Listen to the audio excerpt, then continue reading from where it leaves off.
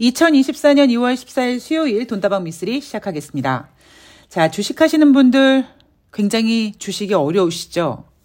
지수가 올라가면 내가 갖고 있는 종목이 반드시 올라간다라는 보장이 있는 것도 아니고, 반대로 지수가 빠지면 올라갈 수 있다라는 종목을 갖고 있음에도 막상 지수가 빠졌을 때 이놈의 종목들이 마치 검찰 캐비넷에 약점 잡혀 있는 것처럼 눈치 보느라고 화끈하게 쏘아주지도 못하고, 그래서 아마 주식하시는 분들은 주식이 가장 어렵다라고 느끼실 수 있어요.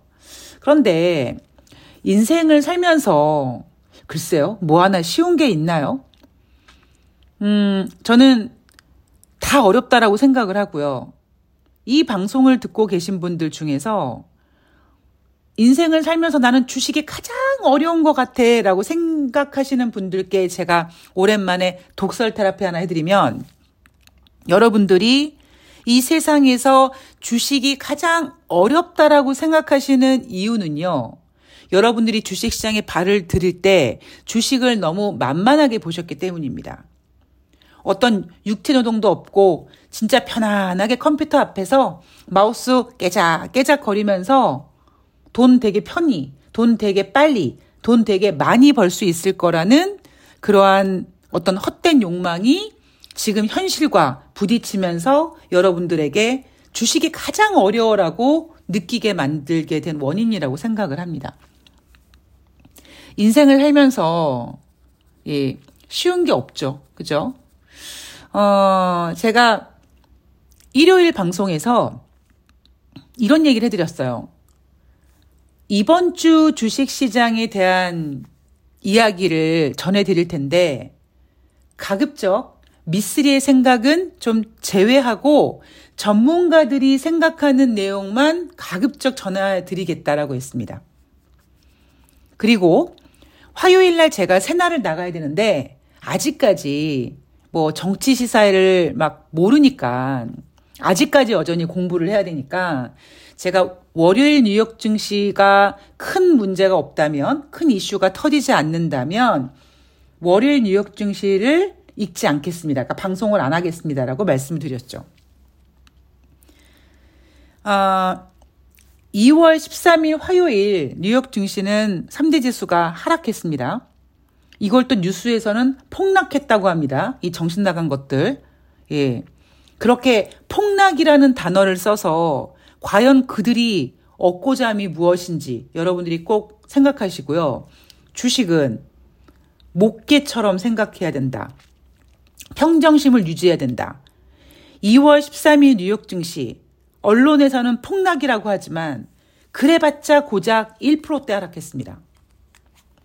그런데 제가 오늘 하고 싶은 얘기는 그 얘기가 아니라 2월 13일 화요일 뉴욕 증시를 하락시켰던 그 원인을 여러분들께서 보시고, 미쓰리가 일요일 방송에서 얘기를 하지 않았는데 개떡같이 얘기해도 찰떡같이 알아듣는다고 막 그렇게 얘기하던데, 과연 미쓰리가 어떤 메시지를 그동안 나한테 줬었지?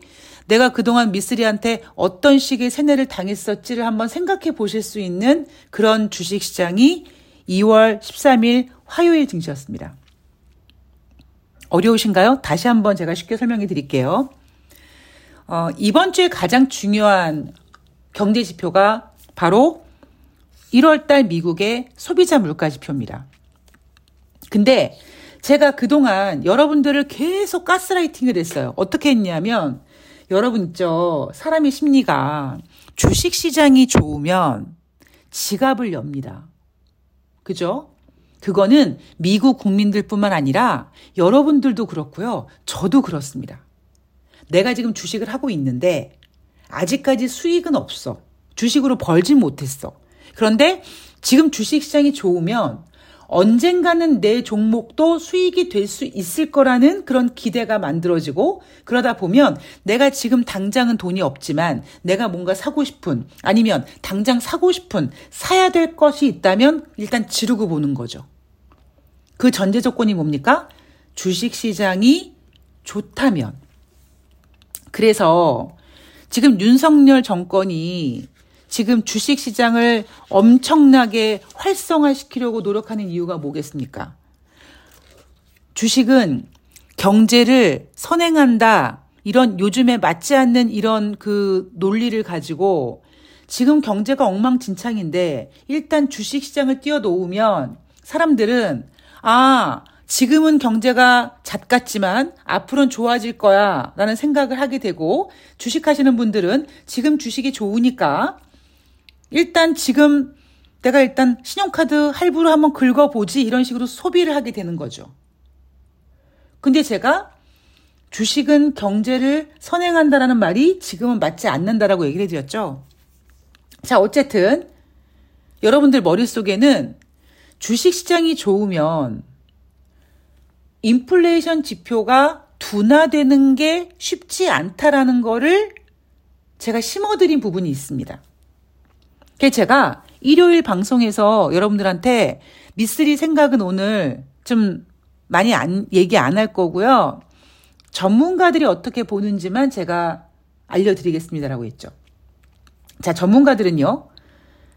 2월 13일 화요일 뉴욕 증시에서 발표되는 1월달 소비자 물가 지수 전년 대비로만 봤을 때 2.9% 예상했습니다. 제가 일요일 방송에서 인플레이션 목표치 2%다. 연준위원들이 인플레이션 2%가 될 때까지 우리는 갈 길이 멀다 하는 그 2%가 이번 예상치다. 라는 얘기를 해드렸죠. 근데 예전 같으면 제가 여러분 2.9 될까요? 아유 주식시장이 좋았는데? 라고 할 텐데 제가 일부러 제 생각은 가급적 접겠습니다 라면서 제가 생각하고 있던 예상치는 전해드리지 않았습니다. 근데 2월 12일 월요일 뉴욕 증시는 일단 혼조세였어요. 다우지수 0.33 올라가고 S&P 500이 0.09% 하락하고 나스닥이 0.30% 하락했습니다. 1월달 소비자 물가지표 주시하면서 혼조세로 마감했다고 하고 2월 13일 화요일 날은 다우지수 1.35, S&P 500 1.37, 나스닥이 1.80% 빠졌는데 빠진 이유가 뭡니까? 예상치 2.9보다 높게 나왔어요. 자, 그러면 여러분들은 예상치가 2.9라고 하는데 미쓰리가 그러던데 주식시장이 좋으면 인플레이션이 이렇게 꺾이기 어렵다라고 하던데 2.9가 나올까? 라는 한번 고민을 해보셨다면 굉장히 다행인 거죠. 왜냐하면 11월달 주식시장 좋았죠? 12월달 좋았습니다. 올해 1월달에 연초에는 주식시장이 좀 부진한 모습을 보였습니다만 금리 인하 기대가 후퇴되면서 대신에 미국 연착륙, 즉 골디락스의 기대감이 커지면서 지금 주식시장 3대 지수가 고공행진, 이상하리만큼 고공행진을 하고 있는 거죠. 마치 딱 떨어지는 5천이면 5천, 14,000이면 14,000 끝이 공공으로 딱 떨어지는 그 지수에 살짝이라도 터치하려고 하는 그 애절함 때문인지 모르겠습니다만 하여튼 지금 뉴욕 증시가 미친 듯이 올라가고 있잖아요. 제가 얘기하는 미친 듯은요. 정말 막 폭등했습니다 이런 개념이 아니라 올라갈 이유가 없는데 저지랄을 하는 게 저는 미친 듯이 올라간다고 표현하고 있는 겁니다. 자, 성적표를 볼게요. 1월달 소비자 물가지수 전월 대비 0.3% 상승했다. 근데 이 부분도 제가 앞에서 이런 얘기 드렸죠. 원래 12월달 소비자 물가지수 전월 대비 0.3이었습니다. 라고 했었어요. 그런데 이걸 갑자기 0.2로 수정을 합니다. 그래서 제가 여러분 경제 지표는 이렇게 장난을 칠 수 있습니다. 라는 이야기를 종종 해드리죠. 제가 여러분들께 종목을 드리지도 업종 얘기를 하지 않지만 최소한 이 경제판에서 그 약하디 약한 개인 투자자들, 그 약하디 약한 경제 좀 알고 싶은데 이런 사람들을 얼마나 후리는지 제가 그건 좀 알려드리고 싶다. 저들이 인위적으로 일부러 그러는 건진 아닌지는 모르겠습니다만 결과적으로 우리는 그 수치에 휘둘리고 있거든요. 12월 달 소비자 물가 지표도 원래는 0.3이라고 했는데 0.2라고 수정을 했죠. 그런데 웃긴 건 뭐냐? 11월 달에는요. 오히려 0.1% 상향 조정했습니다. 그죠? 제가 숫자 가지고 장난친다라는 얘기를 했습니다. 시장 예상은 0.2% 상승이었어요. 그런데 0.3% 상승했고요. 그리고 1월달 소비자 물가 지수 전년 대비 시장 예상치 2.9를 기다렸던 그 시장 예상을 깨고 3.1이었습니다. 물론 12월달 3.4보다는 낮아졌지만 시장에서 원했던 전문가들이 예상했던 3.1은 기록하지 못했습니다. 자, 그리고 제가 여러분들을 가스라이팅 하는 것 또 하나. 여전히 미쓰리는 5월 달에 미국이 금리를 인하할 거라고 생각한다.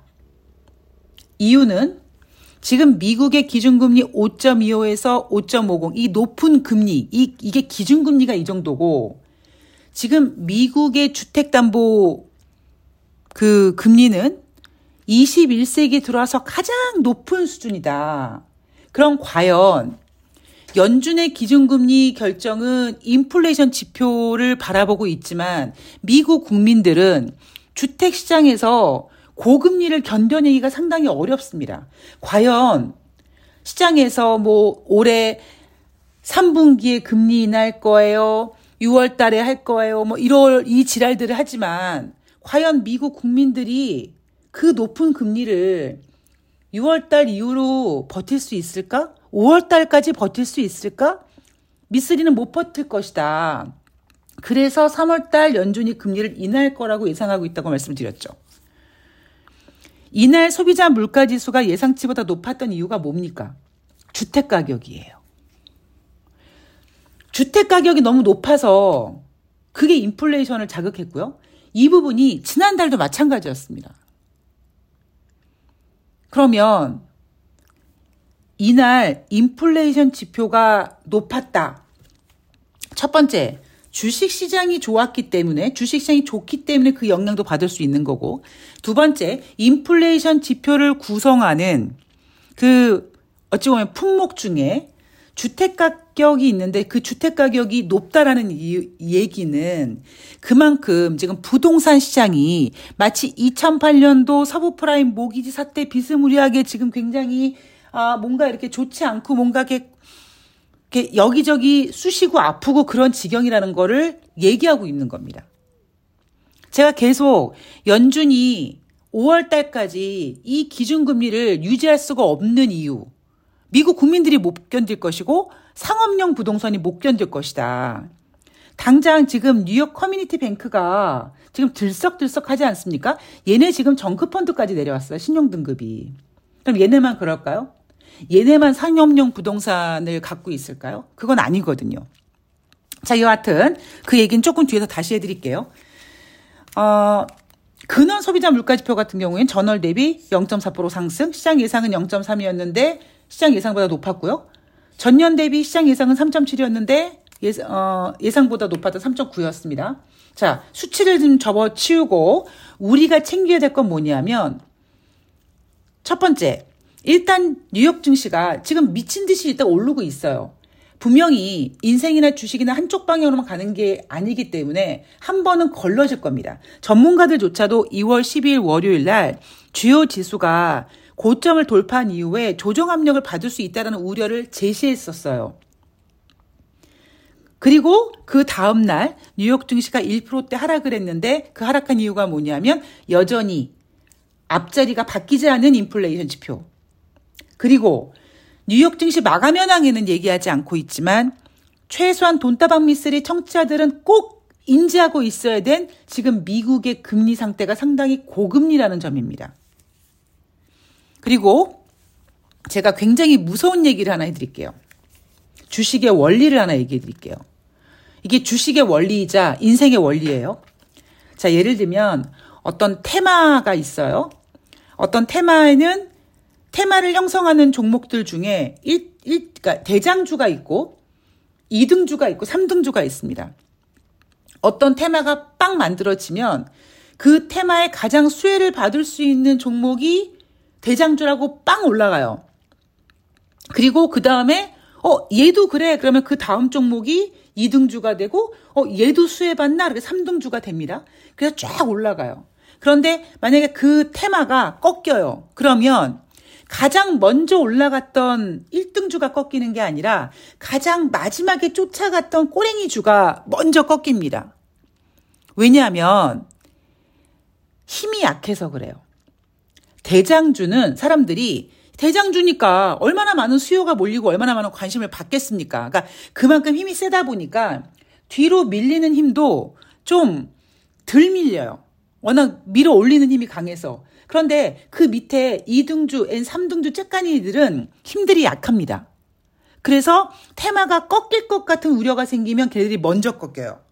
이게요, 종목에 대한 테마뿐만 아니라 어떤 시장에 대한 분위기도 마찬가지입니다. 자, 주식이라는 이런 테마가 있다고 칩시다. 1등주가 뭐 S&P 500이 될 수 있고 다우지수가 될 수도 있겠죠. 그런데 S&P 500이나 다우지수보다 조금 약한 애들이 누굽니까? 나스닥이죠. 그래서 2월 13일 화요일 뉴욕 증시를 보면은요.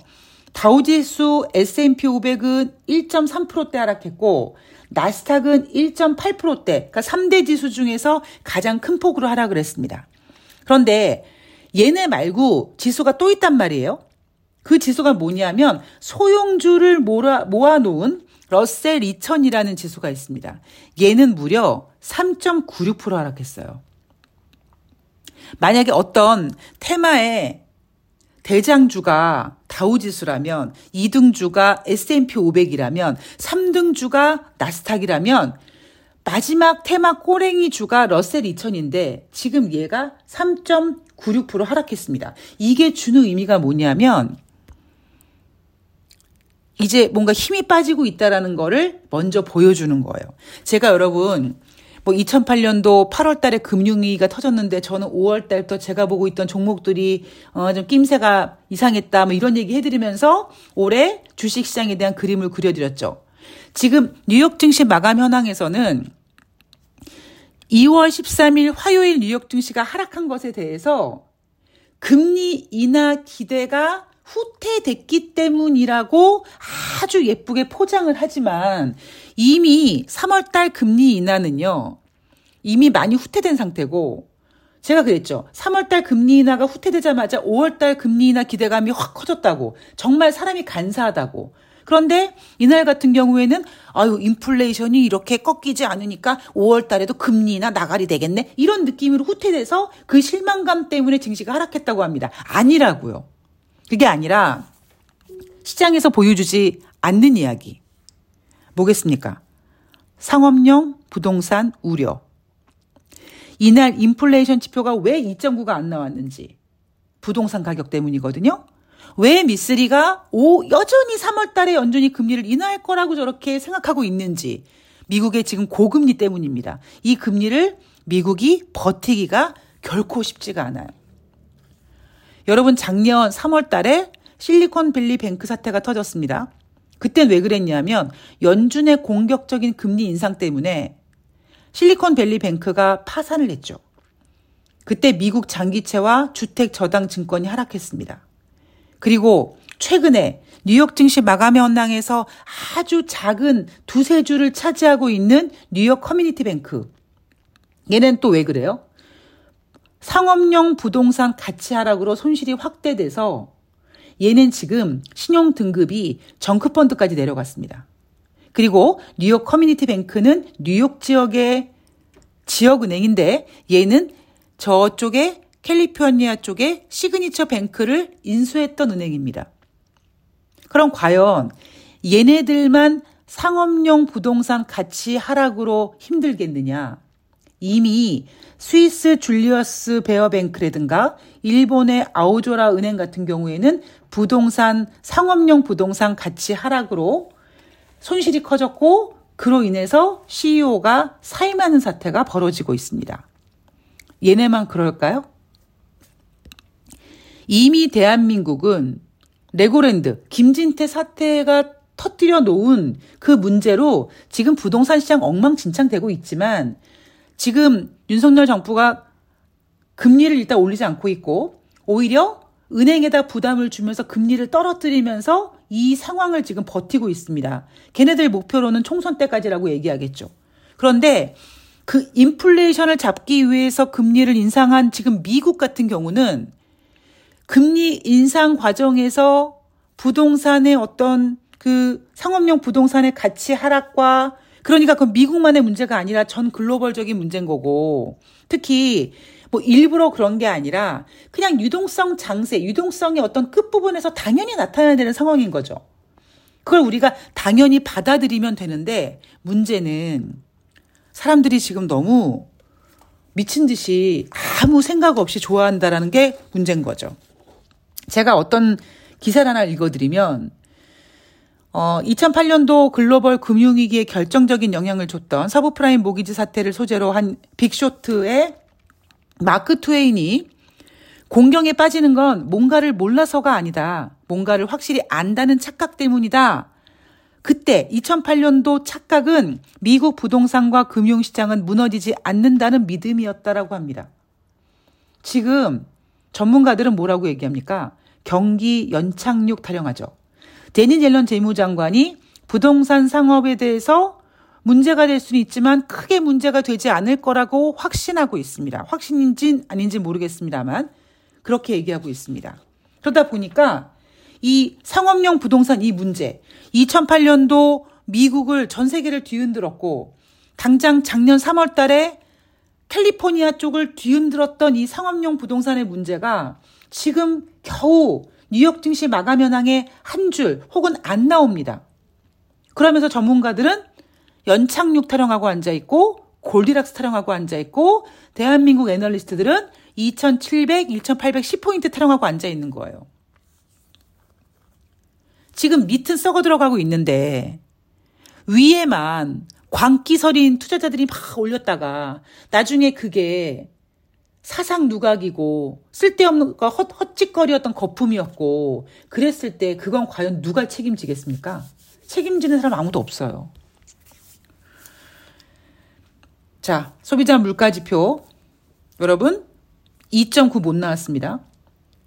연준이 금리를 인하를 빨리 안 하겠구나를 걱정하는 게 아니에요. 이제는 뭐예요? 이제가 아니라 여러분 이미 미국 경제지표, 인플레이션 관련된 지표 이외에 다른 경제지표들은 이미 거의 1년 반 넘게 지금 우하향 곡선을 그리고 있습니다. 그런데 여기서 인플레이션이 안 잡히고 있어요. 연준은 더 이상 금리 인상을 할 수가 없습니다. 이게 단순히 연준이 금리나 빨리 안 하겠네 라는 걸로 쪼개면서 안도를 찾을 수 있는 시장이 아닙니다. 자, 오늘 돈다방 미스는 여기까지고요. 조금 더 자세한 이야기는 또 제가 내일 방송에서 전해드리도록 하겠습니다. 아이고, 네, 오늘 좋은 시간 되시고요. 네, 고맙습니다.